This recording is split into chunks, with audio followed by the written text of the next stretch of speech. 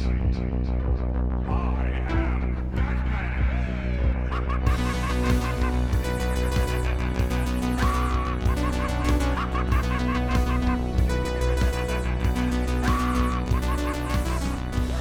everyone again to the Bat-Ass Podcast, the Batman the Animated Series Show podcast. My name is Clay McCormick, and with me is... Sean Murphy, your willing assistant. Rather than unwilling. I wouldn't call you an assistant. Yes, you would. No, I wouldn't. And we are here to talk about, once again, we're talking about Batman the Animated Series. And this week, or I guess it's technically not week because we're dropping these all at the same time. So this hour of your day, we're going to be talking about Feet of Clay, Parts 1 and 2, which is the first appearance of Clayface in this series. Mm-hmm.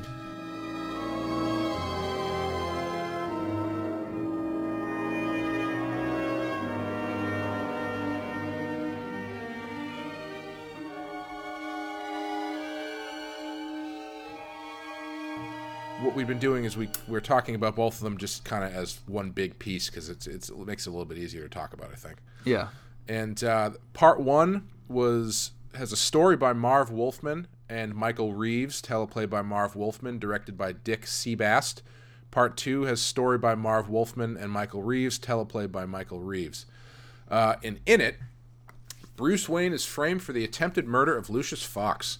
The real perpetrator is an actor and master of disguise named Matt Hagen, who was disfigured in a car accident years ago. In order to keep his fame, he secretly started working for Roland Daggett, who provides him with a monthly supply of an addictive face cream known as Renew You, a pun on, renewing you. Right. That can temporarily reshape his face back to normal, and who wants to take Wayne Enterprises over for marketing expansion. For botching the murder, Hagen's supply is cut off, and when he breaks into Daggett's lab for more Renew You, he pays the price dearly when Daggett's men drench his face in the formula and force him to swallow liters of it to avoid drowning. That doesn't make any sense, Wikipedia. Anyway. Meanwhile, Bruce Wayne is arrested and taken into custody, charged with the assault on Lucius Fox. That's just the breakdown of the first one, but, second one... More of the Bruce same. Wayne, yeah, yep. Bruce Wayne, Batman fights Clayface. So... The most interesting thing right off the bat with this one is Marv Wolfman's credit, as he is the first, as far as I know, he's the first comic book writer to have a writing credit on Batman the Animated Series. Well, Paul Dini, he wrote comics after this, but he didn't write any before this? I don't think so, but Marv Wolfman is very widely known as a comics writer. Right. Created Blade for Marvel, and he wrote Crisis on Infinite Earths, and he's been writing comics for years and years. So this is the first veteran writer of comics to be featured on the show. Nice. Clayface. So before we start talking about Clayface himself, how did you feel about this first episode? Because I think the story's really good, but they must have just been saving the good stuff for part 2, because I think the animation in this first episode is garbage. Yeah, they picked a different company to do part 2. They went with obviously a much better... they had a whole T-1000 type of special effects you had to deal with Clayface. And they really blew their load on the second part. And I'm glad that they did. I mean, of course, I wish this animation company did all the episodes. Yeah. But, I understand how you got to be realistic and scheduling and all that stuff. So... I'm glad that they did it the way they did, because we got a really great part 2. Yeah, I think this might be... Is this the first one that we've seen, first two-parter, where the second part has really stepped it up over the first part? Although, to be fair, I don't know if that's fair for me to say, because I think the story is actually really good across both of them. Right. But part 2, visually, I think is heads and tails above the first one. Yeah, there's a part where... Batman does a somersault on stage, and it's really well animated. And then the fun they have with Clayface, shooting a hand out of his chest, or he gets knocked over and he reverses his position he flows, so his head's where his feet were a second later. Instead of having to get up and turn around, stuff like that is really great. It makes me wonder why they've never done a Clayface in a movie, especially with where CGI is right now. Yeah, as much as people hate Spider-Man 3, and it's probably right to do so because it's not a very good movie. Right. The Sandman special effects are pretty awesome. Yeah. And I think they could do just as good stuff, if not better stuff, with Clayface because he's. Yeah. I think what it is Clayface is too out there for the way that they've been playing Batman in the movies up to this point. Yeah, that's probably the reason. I agree. He probably would have fit in the Joel Schumacher movies, but even not. Maybe not. I don't know. Yeah, he would fit there if he's going to fit anywhere. But I mean, yeah, they don't go too sci-fi on Batman. Yeah, especially lately. And he's a very sci-fi type of character. You'd have to just go all the way. Like I can see him working well in an Arkham Asylum cutscene or something. Well, what's interesting about Clayface, if we're going to get into him, is that I think this is the first villain that we've come across who, at least in the comics, has multiple different versions of himself. So, the Joker has always been the same character. Mr. Freeze has always been the same character. Two-Face has always been Harvey Dent, et cetera, et cetera. Clayface, there have been 9 versions of Clayface in the comics. Wow, I did not know that. Yeah. Holy shit. The first one, his name, I'm not going to go through all of them, but the first one, whose name is Basil Karlo, which is a play on the actors Basil Rathbone and Boris Karloff, and he was a horror movie actor in the 30s. Cool.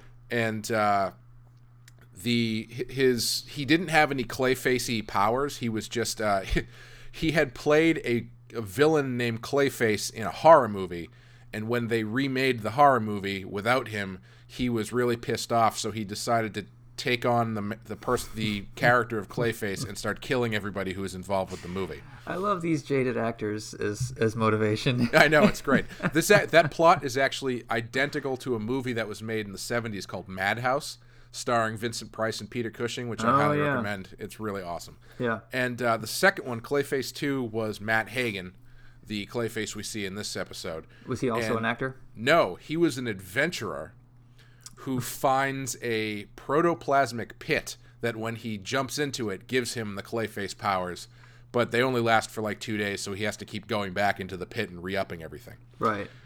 Clayface 3 was named Preston Payne, and he didn't have Clayface powers either. Well, he sort of did, but only a little bit. But his main thing was that he had this weird disease that made his face and skin all melty and weird and gross. Mm-hmm. So he had to create this superpowered exoskeleton for himself. And he kind of had to like vent off disease energy or something. So he had to touch other people that would then melt and kill them in order to stave off the thing that was killing him. It's really weird. So we have 3 different origins for Clayface superpowers. Yeah. Is there something about getting these powers that just automatically turns you to a life of crime? Well, yeah, you're in a comic book, so it's either a good guy or a bad guy. Well, what if this guy had a fourth way he had gotten some Clayface disease, and he's walking down the street, and Batman just tackles him, and he just takes him to jail, and the guy hasn't even done anything yet. And Batman's like, no, you're the next Clayface. I'm sure it's only a matter of time. You mean like Clayface profiling? Yeah. It's really hard to be a man of clay in Gotham these days. I know.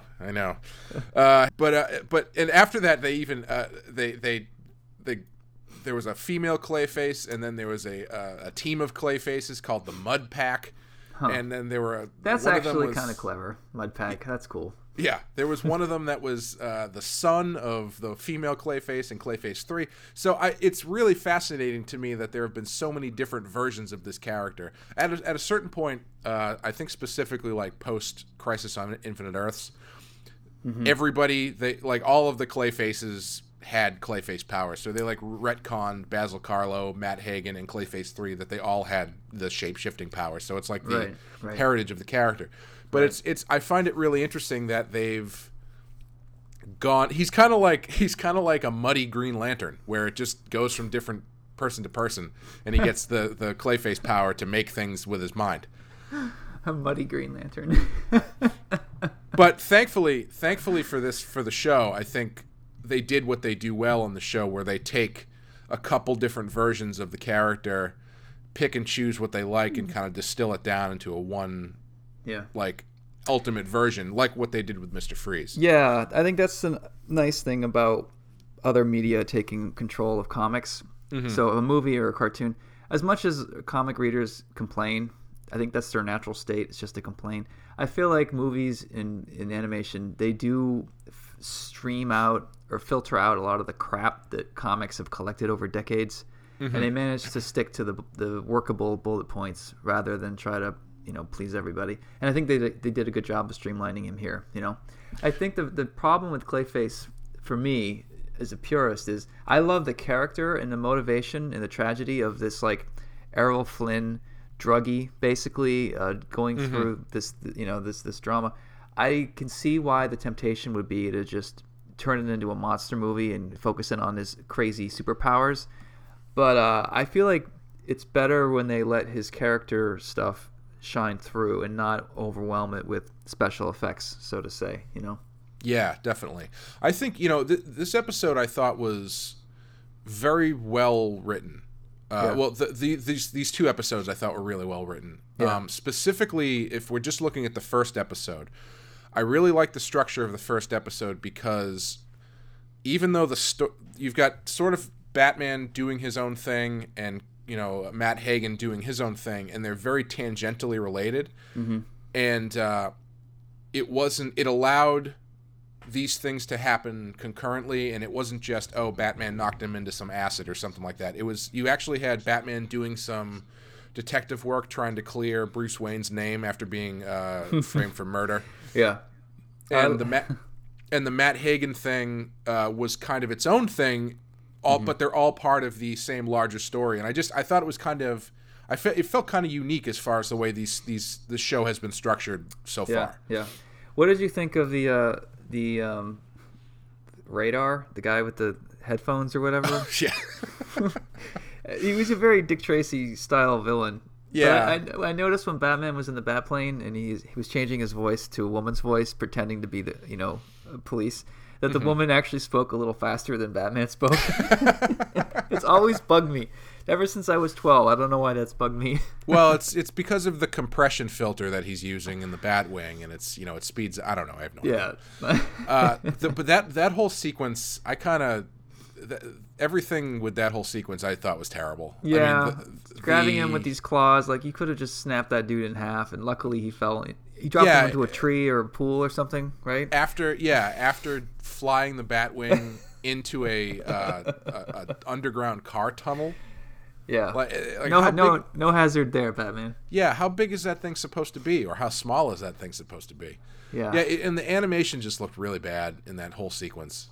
It was really stiff, and throughout the whole thing, it felt really stiff. I mean, that first sequence where Lucius Fox goes to hand off those papers to who he thinks is Bruce Wayne, and Batman shows up, and that first Batman fight was really it looked like people playing a video game and not knowing what the controls were. Yeah. Batman shooting straight up in the air and running around in circles. Yeah.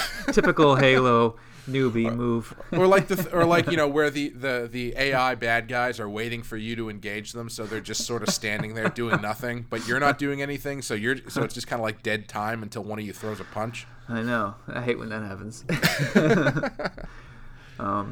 Yeah, man. I thought that sequence where he was tracking that guy down got a little intense. I mean, a little over the top, Batman. There's a lot of collateral damage and risk that you went through. If you wanted to scare the hell out of the guy, as far as I know, you're pretty good at popping out of shadows and, or threatening to dump diseased water on top of people's heads, Yeah. And it's, I didn't really think it needed that stuff either, because, I mean, Batman in this episode is a little bit more detective Batman. Mm-hmm. So I don't know if he needed to go that far over the top with it, like you're saying. I mean, he could have just jumped on the top of the guy's car and or something, and pulled him out and done it face to face or something. Yeah, something totally. a little bit more personal and Batman. Yeah. The face to Clayface. Hey. So that one of the things that we had talked about previously, we get into whether or not things would or wouldn't work in comics. Do you think that Batwing scene would work any better in a comic? Because usually the mentality is that stuff with movement doesn't really work as well in comics, but that scene may as well not have movement because the animation is crap. But it's so over the top that do you think that would play any better if they did it in a comic? I think I could make it work. One thing that the mechanism he uses to grab the guy looks like the front of an ant. You know, the way that it shears things in half. Like yeah. I would have designed something that looks like it's meant to hold a human safely, at least, or had the guy, hanging off of a cord on the back. Like I could see it working.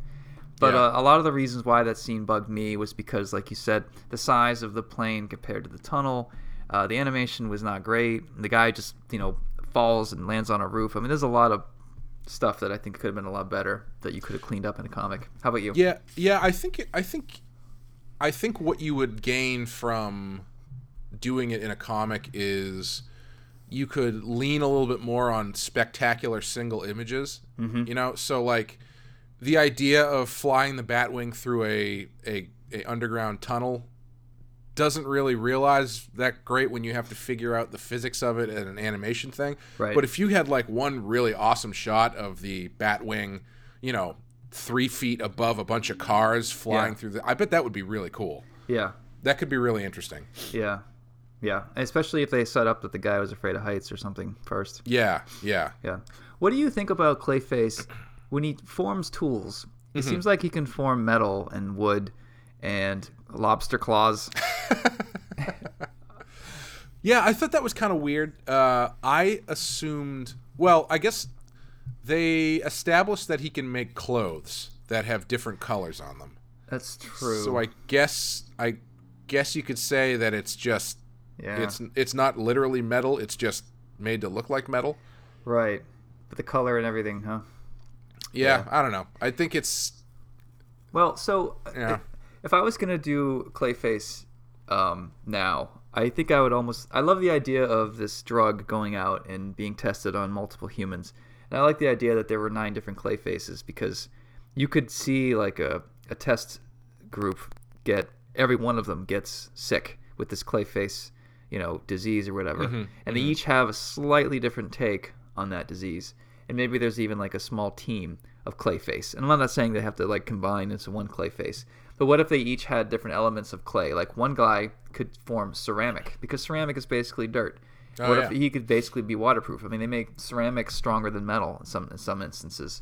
They sell ceramic cutting blades for sure. Or then you could have like the muddy guy and, Yeah, but I mean, what is it? Bulletproof vests have extra ceramic plating that they use. Yeah. Yeah. Yeah, I could see like a team of people getting this, and maybe some of the members don't want to be villains, and they don't want to do this stuff, and some of them are more evil, and there's like a It's kind of like do you know the group the Metal Men, the DC group the Metal Men, where it seems kind of like that, where each one of them has a different property. Yeah, that's kind of cool. Yeah. Damn it, it's already been done. Never mind. There's Wikipedia, as I was looking up Clayface, informed me that one of the stories they ended up doing is, well, the end to the Mudpack story is the first Clayface, Basil Karlo, ends up getting blood samples from all of the other Clayfaces and basically injects himself with all of it and gains all of their powers at once. Oh. And becomes like the ultimate Clayface. Oh, that's all right. So it has been it's been done. Yeah, a little bit, but these clever writers never stopped anybody else. Yeah. What do you think of Clayface as a character, as far as the Matt Hagen himself into Clayface? He's kind of a dick. Yeah. Yeah, I'm not gonna lie, he's kind of a dick. How about you? I like him. I think he's good. I think he's I like that they start him as this vain actor who's just trying to keep his job, maintain his career, which then leads him down a path of having to be in debt to this, evil Daggett, or I don't know what you would call him, industrialist, I guess. Right.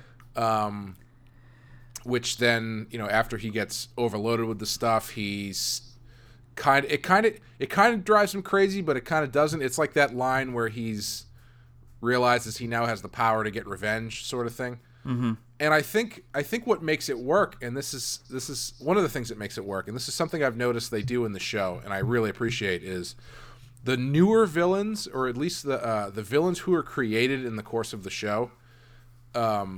When Batman encounters them for the first time, they play Batman where he kind of gives them the benefit of the doubt a little bit. Yeah. where he's not in this one, especially where when Clayface grabs that hitman that Daggett sends out to kill Lucius Fox at the hospital. Mm-hmm. When Batman starts to fight him on the roof, he's not hitting him. He's just kind of dodging everything. And then at a certain point, Clayface gets tired and he can't do anything. And Batman doesn't like punch him. He just kind of goes, "Wow, you're getting tired, so you just can't. You can't keep that up. That's kind of cool." Yeah. He's more fascinated by him, and then he kind of gives him the benefit of the doubt that maybe this guy isn't entirely bad. And I really like that they give Batman that trait too. Yeah. I'm trying to imagine. I love the scene at the end where Batman takes all these VHS tapes and prepares the fight scene, and he's going to basically undo Clayface emotionally by showing him all these roles he was in. What gave Batman the impression that would do the trick to attack him? I have no idea. Like to attack him psychologically. Like what was the clue there? Like how did he know that would be the thing? That's what I'm curious about. Yeah, I don't know. That's a good question. I mean, I guess you could, if you wanted to really string a line that isn't explicitly said, you could draw a line between him seeing how he gets overtired by changing faces. But I don't know. That's a good question. I mean, maybe it's him playing on his vanity and knowing that changing faces or changing, right. What makeup is overtires him and stuff. I don't know. That's a good question. Well, that guy, so Clayface's stand-in. Mm-hmm. I like that character a lot because he's sort of what gives Clayface his humanity. Because this guy is not a criminal. He seems very nice. He cares about Matt a lot. I would even suggest there might be a gay relationship there. That's very subtle, and I'm not just trying to be funny. Like I think that's actually not an interesting way to go with this. Yeah. I mean they don't lean into it that much, but no. I mean you definitely could connect those dots if you wanted to. If Batman had contacted that guy and that guy gave Batman a clue to who Matt Hagen used to be, and he hands Batman these tapes and says, "These will do the trick," something like that. I think that scene should be in there. And now that you say that, I think that's a missing scene, and I think that would really tie the story together really nicely. Because that character you're talking about, he kind of disappears after a certain point. Yeah. And he shows up in the very last scene as he's saying bye to Matt because he thinks he's dead. Yeah. But there's no real resolution there as far as his character arc goes. Right. And I mean, the idea that they would give a third tertiary character in a kids cartoon show in the early 90s like a full character arc is probably asking too much. But it's definitely, I think you're right. I think there's one scene there that could definitely tie everything together really nicely. Yeah. For sure, man. I love in the roles he was in. Like he was a conquistador. He was a World War I soldier. He looks like Kurt Russell in one. I don't know why. I just think of Errol Flynn for this guy. Yeah. Oh, he definitely. They definitely kind of give him that sort of thing. I believe Basil Karlo in the comics was created modeled after Lon Chaney, as he was known as the Man of 1,000 Faces. Right. But yeah, it's sort of taking that idea of it's obviously taking that idea of being unrecognizable in these different characters and turning it into a literal transformation. It's a cool idea. I mean, any character that can change forms is always fun, especially in a animated TV show. Yeah. Have there been? Oh, sorry. Go ahead. I was going to ask when he first had the operation that made him need Daggett's formula. Mm-hmm. Was he injured, or was he just having plastic surgery, or what was the cause? He was in a car accident, I think. Oh, okay. Yeah. Oh, that's another thing that they do that I thought was actually kind of unique. I don't think that they've done this yet, where in a two-parter they don't give you the origin of of Hagen's situation until the second episode. So they start the first episode with him already working for Daggett, already addicted to this stuff, and you don't find out what the deal with that is at all until the second episode. Yeah, that's a good point. What do you think of Daggett as a character? I don't know. He's fine. I mean, he serves his purpose. He's kind of a little thinly drawn.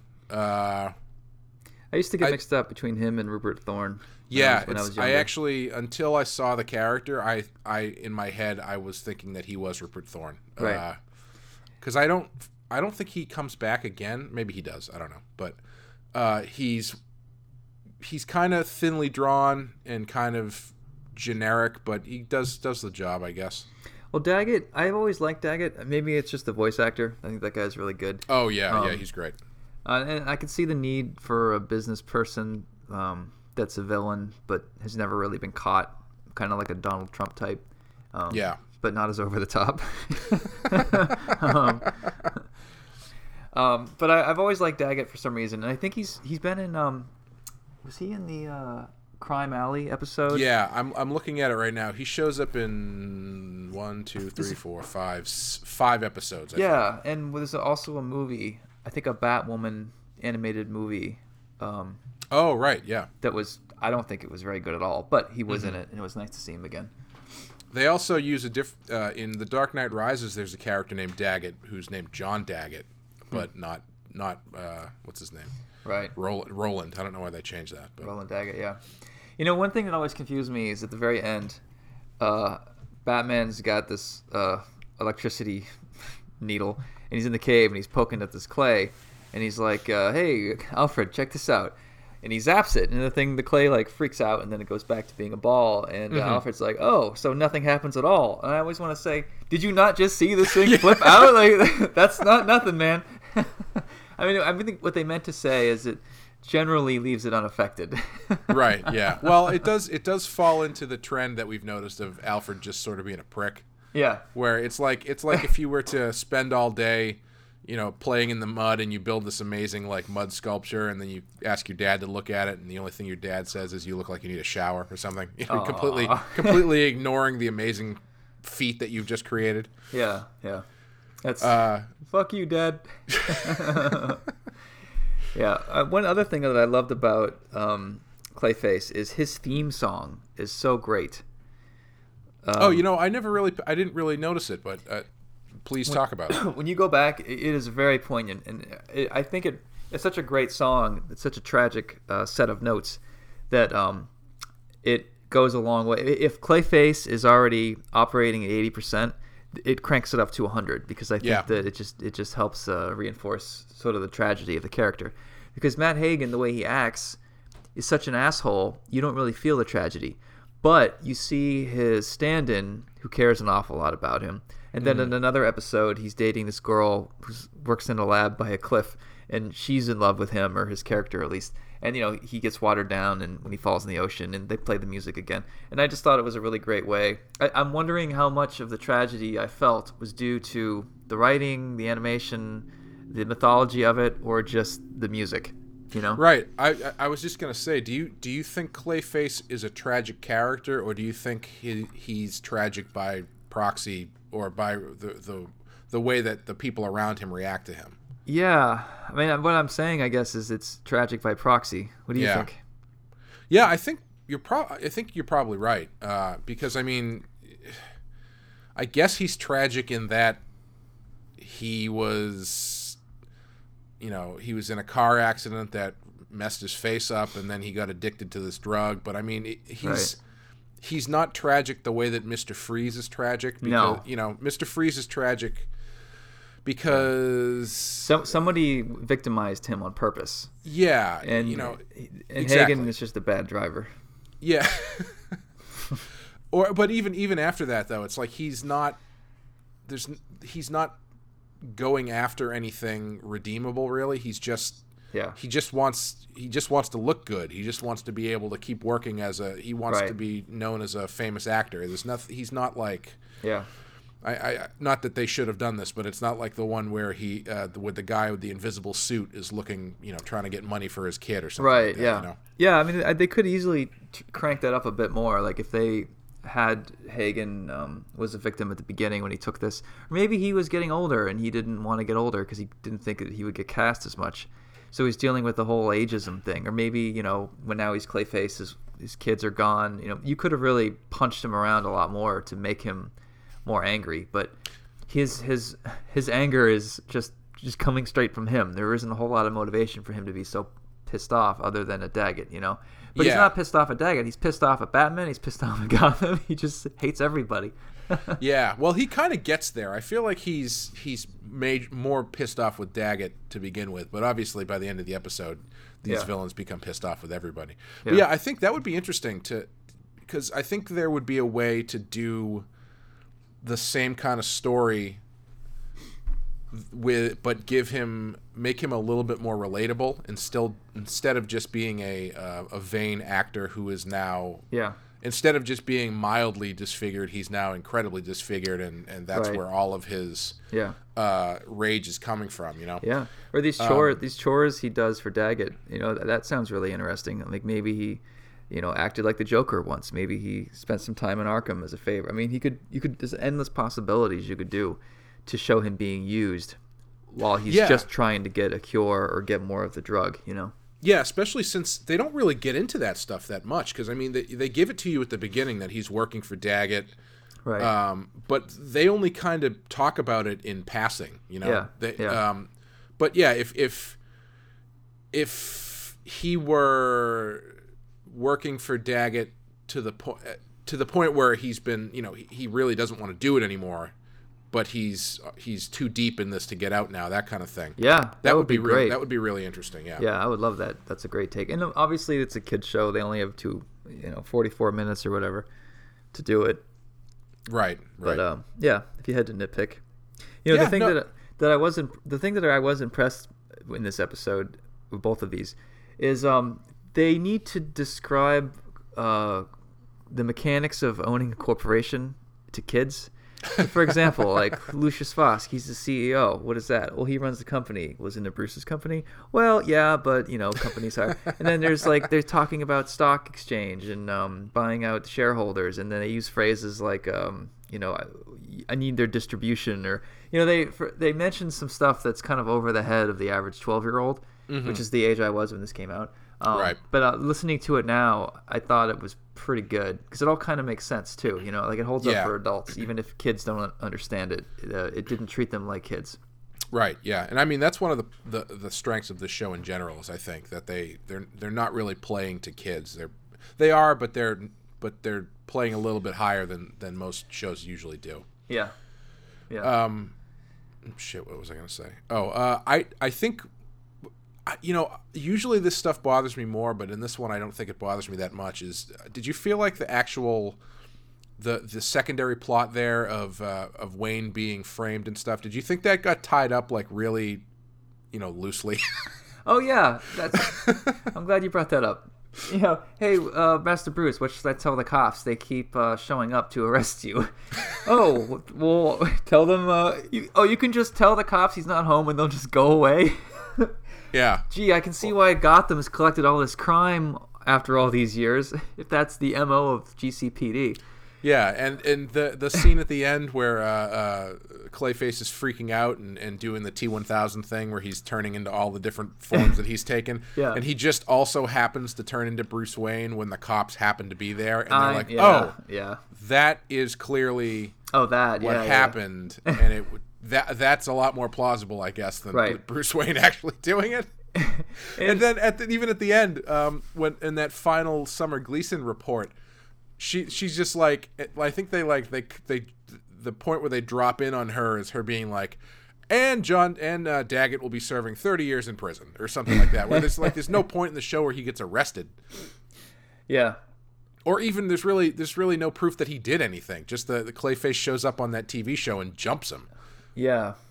I mean, is assaulting Batman a crime? I mean, it's assault, I guess. Does Batman press charges, though? Yeah, he presses charges by pressing his fist into your face. Yeah, I don't know. I can't see Batman going down to the local precinct and be like, hey, you'll never believe this, but Clayface attacked me. I want him arrested immediately. I need to file a report, please. Oh, yeah, that's the voice to use. He was totally a douchebag. I was just trying to help him. I like his movies. I've been here for 3 hours and no one has helped me yet. And you're also out of cucumber water. This is why I take the law into my own hands, because honestly, there's really understaffed here, and I have places to be. Oh God, this can go on forever. Oh boy. Just wait till we get to the Bane episodes. Oh man. Luckily, Bane in this sounds like a Russian Mexican accent. Yeah, I was going to say the Bane voice in the cartoon is unfortunately different than the Bane voice in the movie. Yeah. Before we leave the Bruce Wayne getting arrested, would you think Bruce Wayne would allow himself to get arrested? I want to. Well, I guess it depends on the situation. I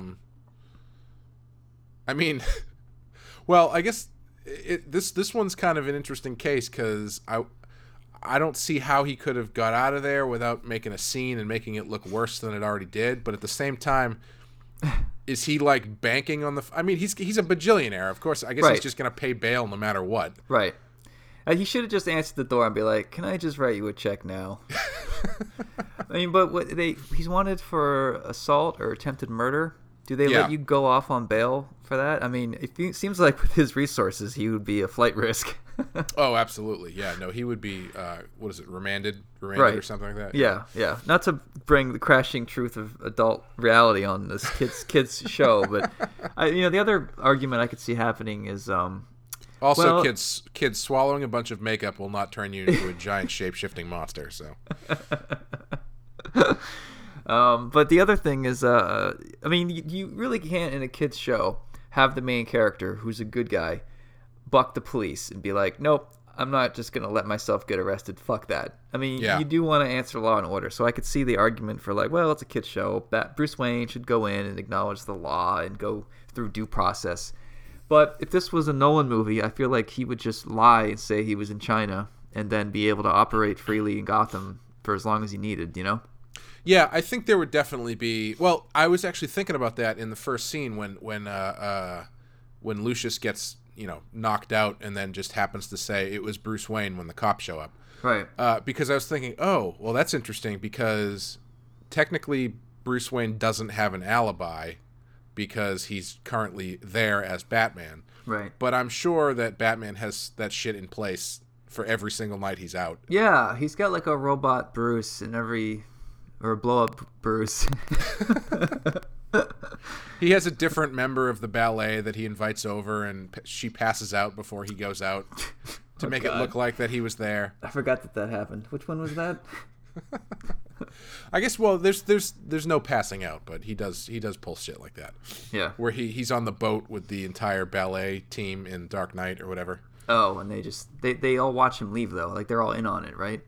They're not. I don't think they're in on it, but they're just all. They don't care because they're just having fun with Alfred. I thought they watched him leave, and they're like, okay, like they were in on the secret, and like, well, we won't tell anybody, woo, and that was that.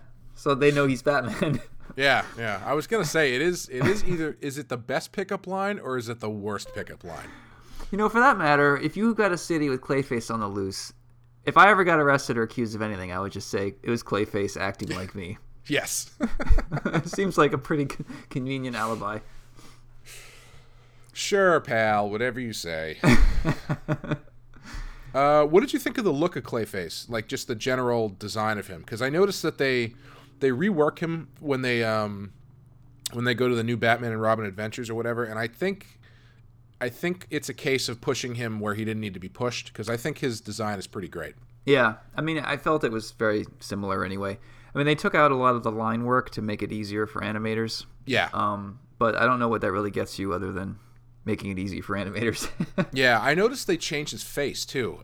Because that's, I mean, oddly enough, for a giant mud monster, his face is the best part of it because it's very expressive and it has a very clear sculpt to it and stuff. Yeah. And I thought that the rework kind of lost a little bit of that character. Yeah, I think you might be right. The only time they really used him was the episode where he had a daughter type of character. Oh, really? I know they do. Oh, man. I remember there being a really great episode with him in Batman Beyond where I can't remember exactly what happens, but Batman has to go down and they tracks him back to some underground thing where he's become like he's so old that he's become like fossilized as part of the bedrock of Gotham City or something. It was really cool. Oh, cool. Maybe we'll get there one day. I don't know. Yeah, I mean, the way we're recording these, we take a lot of breaks, so. Yeah. I mean, we started before Trump, and now here we are, like 6 episodes later. It'll be a nice recap for people, for us at least. Yes, yeah. But I mean, I think that's about it. Do you want to? Do you have anything? What's the part that you would draw if you could? Well, I think you kind of covered it with the Bat Plane. Yeah, I didn't know if there's something else specific that you had for that. Yeah, man, I don't know. I mean, honestly, Clayface, I have him in my Batman comic, and I've only drawn him once or twice, and I feel like I need more practice. It's funny because a character like that, you think it would be easy, but it's a lot harder than you think. Yeah. I don't know what it is, or with you. For me, anyway, like I don't feel like I've gotten the character down until I'm an issue into it, at least. How do you feel about that? Yeah, I feel the same way generally because especially I don't know how much character design you do before you start drawing. I mean, I guess it's probably relative for whatever characters that how prominent they are. Right. But I feel like I get better drawing it as I go on because once I have the character locked in from like the first issue, I'm more comfortable doing the kind of roughing him in the layout stages, right? Which keeps it a little bit looser and gets you broken into it a little bit more going forward. Yeah. I'm guilty of not doing enough concept art before I start. I'm just too impatient. I just launch into pages. But what I'll do is I'll design on the page. So I'll pick a panel where I'm like, all right, this is Clayface's big reveal. So, this is where it has to matter. And I'll come up with my ideas there. But then I'll have to refer back to that panel and other panels. And as I draw him more and more, I'll start to like piece together his costume or his shape a bit more. But it's not the best way to do it because on other characters that have like complicated costumes, later on in the issue, they'll need a pocket or a pouch. And of course, I won't have thought to, drawn that on panel 1, so I'll have to go back and tweak it. And it's not the way to work, but that's just the way I do it. You can just do it like they do on The Simpsons, where there'll be one shot with Homer with a watch on, which means that he'll look at his watch in the next scene, and then that watch will then disappear, and you'll never see it again. It's funny. There is a line between a comic, like, is it a cartoon? Are you okay leaving the character in the same outfit over and over and over again? Yeah, and I don't know. How simple are you allowed to get away with before you really should just design those shoes, finally, or design that jacket? Like there's no reason. You're not a cartoon. You don't have to. But I think we think in terms of cartoon, and then we complicate that cartoon. But some of the cartooniness never really gets weeded out. Yeah, I was actually thinking about that. This book I'm working on now takes place in like the punk scene. Yeah. And it's just about regular people, but it happens over the course of, I don't know how many weeks or whatever. And I was thinking about that. I was like, shit, so do I have to come up with different clothing for these people for every different day? Yeah.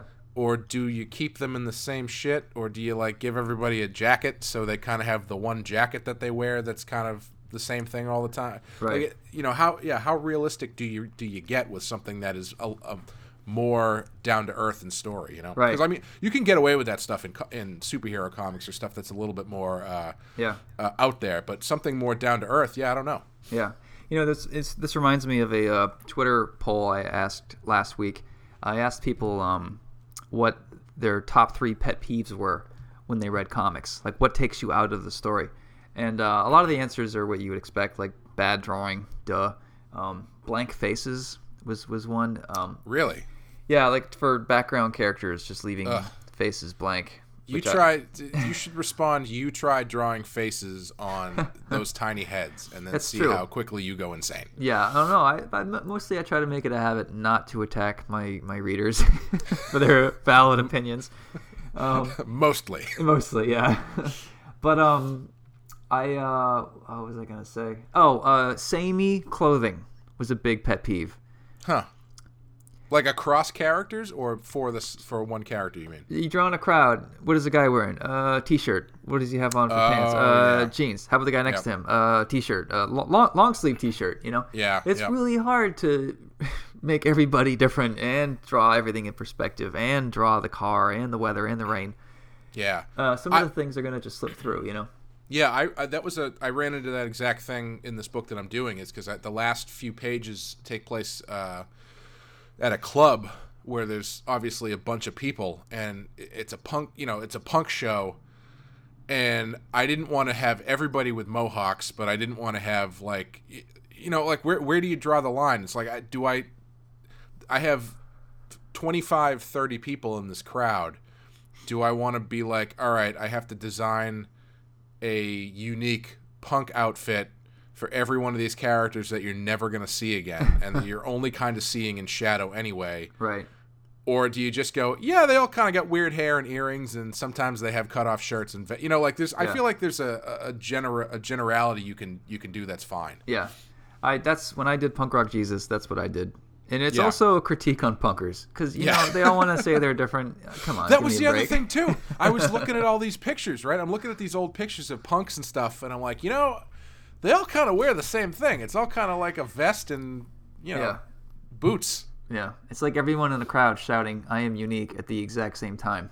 And yes. You're not unique if you're all shouting at once. Right. Oh, and we talked about this a little bit earlier today before we started the show, but man, tattoos, hate it. Yeah. Hate it. Because that's like, take what you're saying about having design unique shirts and stuff for everybody, and then divide it up into, you have to do that like 5 times on a person's arm. Yeah. You know, and honestly, it can't look dumb. And it has to curve around their muscles and fingers, and it has to wrap around like cylindric whatever objects. Yeah. Honestly, there's a cheat that I hate, but I don't judge people who use it. Like this artist Kyle Baker, one of my favorites, did this book called You Are Here. And he had a character with tattoos, and he had the sense to draw tattoos flat on a separate sheet of paper and then just Photoshop cut and paste it on every time you saw this guy's body. Oh, yeah. And he has a very animated cartoon style, so it kind of worked.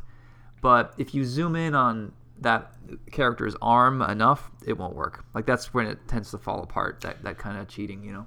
Yeah, I think if it's a character that you're going to see a lot and the tattoos are really prominent, that's probably one way to do it. Right. But yeah, that's the other thing. I haven't really found a way to do it that feels organic, you know? Yeah. Because it just ends up looking like you're you know how the comic book graffiti, wall graffiti? That's another one. Yeah. Like it's the same kind of thing where it's like someone's just writing some words here on a wall, and it's, you know, right. it's a weird thing to have to deal with. Yeah. I always forget, or even just signage. Yep. You try to you make it a sign, but then you want to make it a specific sign, and then if you do it too well, then people are staring at that sign, looking at, you know, Gotham's best cup of coffee in the background, and they're not reading the story. So you should be deliberate in what you choose to render. But I don't know. I suppose that line is always moving, depending on where you are, what's appropriate in which panel, you know. Well, you covered the tattoo thing pretty well in Punk Rock Jesus by just having that one guy have crosses all over him. So I was going to mention that. I knew, so there's this character named Thomas whose nickname was the Cemetery because he has a Christian cross on his back for every person he's murdered. And his back is filled with different sized crosses at this point. So he looks like a cemetery. I had the sense to cover him up with a t-shirt for the most part for most of the book. But there are a few panels where I'm like, all right, this is where I got to make it count. And I purposefully, a cross is not a hard tattoo to design on flesh. Like it's just two lines crossing each other. So that I got away with a little bit of ease. But I was going to say, whether you're talking about logos, textures, punk rock, leather jackets, you know, whatever, the solution to all this stuff, including, you know, guns and pistols and weapons, is draw messy. Because you can scribble your way through all kinds of bullshit and the reader will be fine. Yep, that's 100%. Yeah, I mean, I think you do have to earn it. If you're going to have a guy covered with guns, you should have that panel where he's first seen so people can go, oh, look at those pouches. But from that point on, his pouches are scribbles, and that's just what's going to happen. Yep. Yeah, I was working on this project that didn't end up happening. Well, they ended up going a different direction, and they had already done the concept work for this character, who was this main character, and the big thing about him was that his entire body had these really specific tattoos. Yeah, fuck that. And they sent me the concept art, and they had done it. The person who had been working on it before had been like a computer painter. So he had these really beautiful tattoos on it, and they were like of seashells and like fish scales and this really cool stuff. And I'm like, how the fuck am I going to draw this? Yeah. And make it look right over and over, if not even once. And I did a couple test drawings of it, and I mean, I didn't even really like it. I'm glad I didn't end up doing it, but yeah, it would have been a pain in the ass. Right. Yeah, it's funny because you get to those characters and you're wondering how much work are you willing to put into this character every time you have to draw them. And my Bane is more of like a Mexican wrestler type. Yeah. Mm-hmm. And so I went with a lot of these like Mexican paisley patterns on cloth, like really decorative, fun stuff. Yeah. And I got 5 minutes into rendering his mask, and I'm like, nope, I'm already bored. I can't even do it on this intro shot. Like, I'm sorry, everybody, but I'm not that good of an artist to want to do this. No paisleys for Bane. Aww. I think I gave him a few to give him an impression, but I'm not going to spend all night Yeah, well, on with that one, too, you get your close-up shot, you get the detail in, and you're not going to see most of that stuff from far away anyway, right? Yeah. So, yeah. Well, that's the thing. That's one thing that I was going to ask you about. I tend to draw characters from far away. Like, I'll sort of start them out far away. So I'll draw, like, all right, basic pointy dress shoes. Check.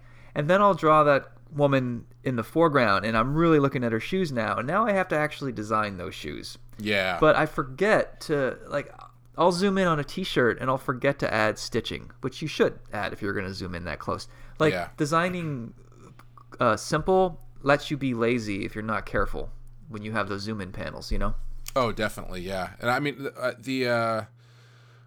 especially if you're doing, this other thing I'm doing with Oni is this, it takes place on Mars, and it's kind of in the future. Yeah. And there hasn't been a ton of background characters that I've had to deal with, but when I have gotten to these sequences when it's like, you know, like a Blade Runner type street shot with a bunch of people walking around, mm-hmm. I start drawing these characters, and I'm like, wait a minute, I'm just sort of drawing everybody with like a hooded sweatshirt on, because you know, what do people wear in the near future on Mars at night? I don't know. Yeah, I think sweatshirts. Yeah, I mean, like, and you're not spending enough time with them to really be like, you know, I got to break out my Mobius books to start to start designing really unique stuff. But at the same time, if you fall into that trap, it could be the people in your poll are complaining about everybody's just wearing t-shirts, which is a huge thing for me. When I've seen a lot of comics where you see here's the main characters, and it's like 5 people in jeans and t-shirts, and it's like, yeah, I know maybe you're working with what you know here, but you can probably stretch your imagination a little bit. Yeah. I was doing a book. I was gonna do a book with Brian Wood once for Wildstorm called Deviate, and I met him once. He's sort of a New York hipster type, and he really fixated on their clothing, like way more than I was prepared for. So I did all these character designs. So you take these characters are of a superhero team called Deviate, and he wanted to make them all contemporary with street clothes. All right, so I went, you know, hooded red sweatshirts and jeans, and you know, and I had some idea of fashion I was going to add later on, and I really wanted to get into the story and talk about the layouts and where it was headed. And Brian just wanted to talk about the textures on the t-shirts and whether the tassels on the hood were correct, and he's so fixated on that shit. And I'm glad that I ended up not doing that book. And Brian, if you're listening to this, I'm sorry, but fuck off. You care way too much about clothes. Well, you heard it here first. Sean Murphy hates Brian Wood. So, we will be wrapping up. But yeah, no, I know what you mean. That's sometimes you get caught up in those details, and especially if you're not the person drawing it, you know, it's like you're using your the generator that you've hired that you have. Sometimes you can feel like you have total control over, but maybe you need to give him a little bit of space. Right. Yeah. Or you could just refer to him as B. Wood or Brian W. There you go. Saved. Yes. It's like the writer is Matt Hagen and the artist is the Clayface material. There we go. Ooh. Brought it all back around. Man, look at that. That's a good ending, man. What would you rate the Clayface episodes? Oh yeah, we gotta rate this. I guess just rate them as a whole, or if you can break them off if you want. Oh, I do a 5 for the second one, and I do like a 3.5 for the first one. Yeah, I think I would do 5 and 3. Because I think the story is, the first one is good, but I just don't think the mechanics, I mean the animation really holds up very well. But as overall, I think it's pretty good, and the second half is really great. So yeah. But yeah, I go with that. Yeah, that's gonna do it for Feet of Clay Part 1 and Part 2. Next time we will be back with. No, I want to know. I forget. Oh, next time we'll be back with Prophecy of Doom and Joker's Favor. So we're gonna have another Joker episode. Oh, this is our first Harley Quinn episode. The introduction to Harley Quinn. Yeah, I was gonna say we're gonna have another Joker episode, and hopefully it's a good one. Finally, kind of been in the middle there. It is a good one. Yeah, and I think this is why I never liked the Joker, is because he's not really done well for at least the first season. Yeah. But this upcoming episode is the first one that really nails him. Well, yeah, I think we talked about a little bit before how it's the pre-existing characters kind of they haven't really found a way into a lot of them, and Harley Quinn seems to be the way that they find to define the Joker, and it works really well. Yeah. Well, this one too, I guess we should save this for the episode, but it's almost like they gave up on high concept ideas for Joker, and they're like, what if he just bothers a guy in traffic, and he just harasses this guy for like years, and that's it. And ironically, it ended up working just fine. Unlike their rocket ship Christmas tree and robot clown and all the other shit that they've tried with him so far. All they had to do was sort of not make it so high concept, and then they started to get it. Yeah, I think it's going to be interesting to see how they change their approach to him, because he is someone who's been done so many times, and I think that had sort of been bleeding into this version a little bit too, where they hadn't defined their Joker yet, and I think they're going to start to get there pretty soon. Yeah. But anyway, that is going to do it for us. If you like this show, please rate and review us on iTunes. Yes, and tell us what you think about Brown Lantern. Yes, and Sean has already written the pitch. It's a buddy book with Green Lantern and Clayface. All right, I'm just gonna stop. Yeah. All right, let's get out of here. All right, we'll see you next time. All right.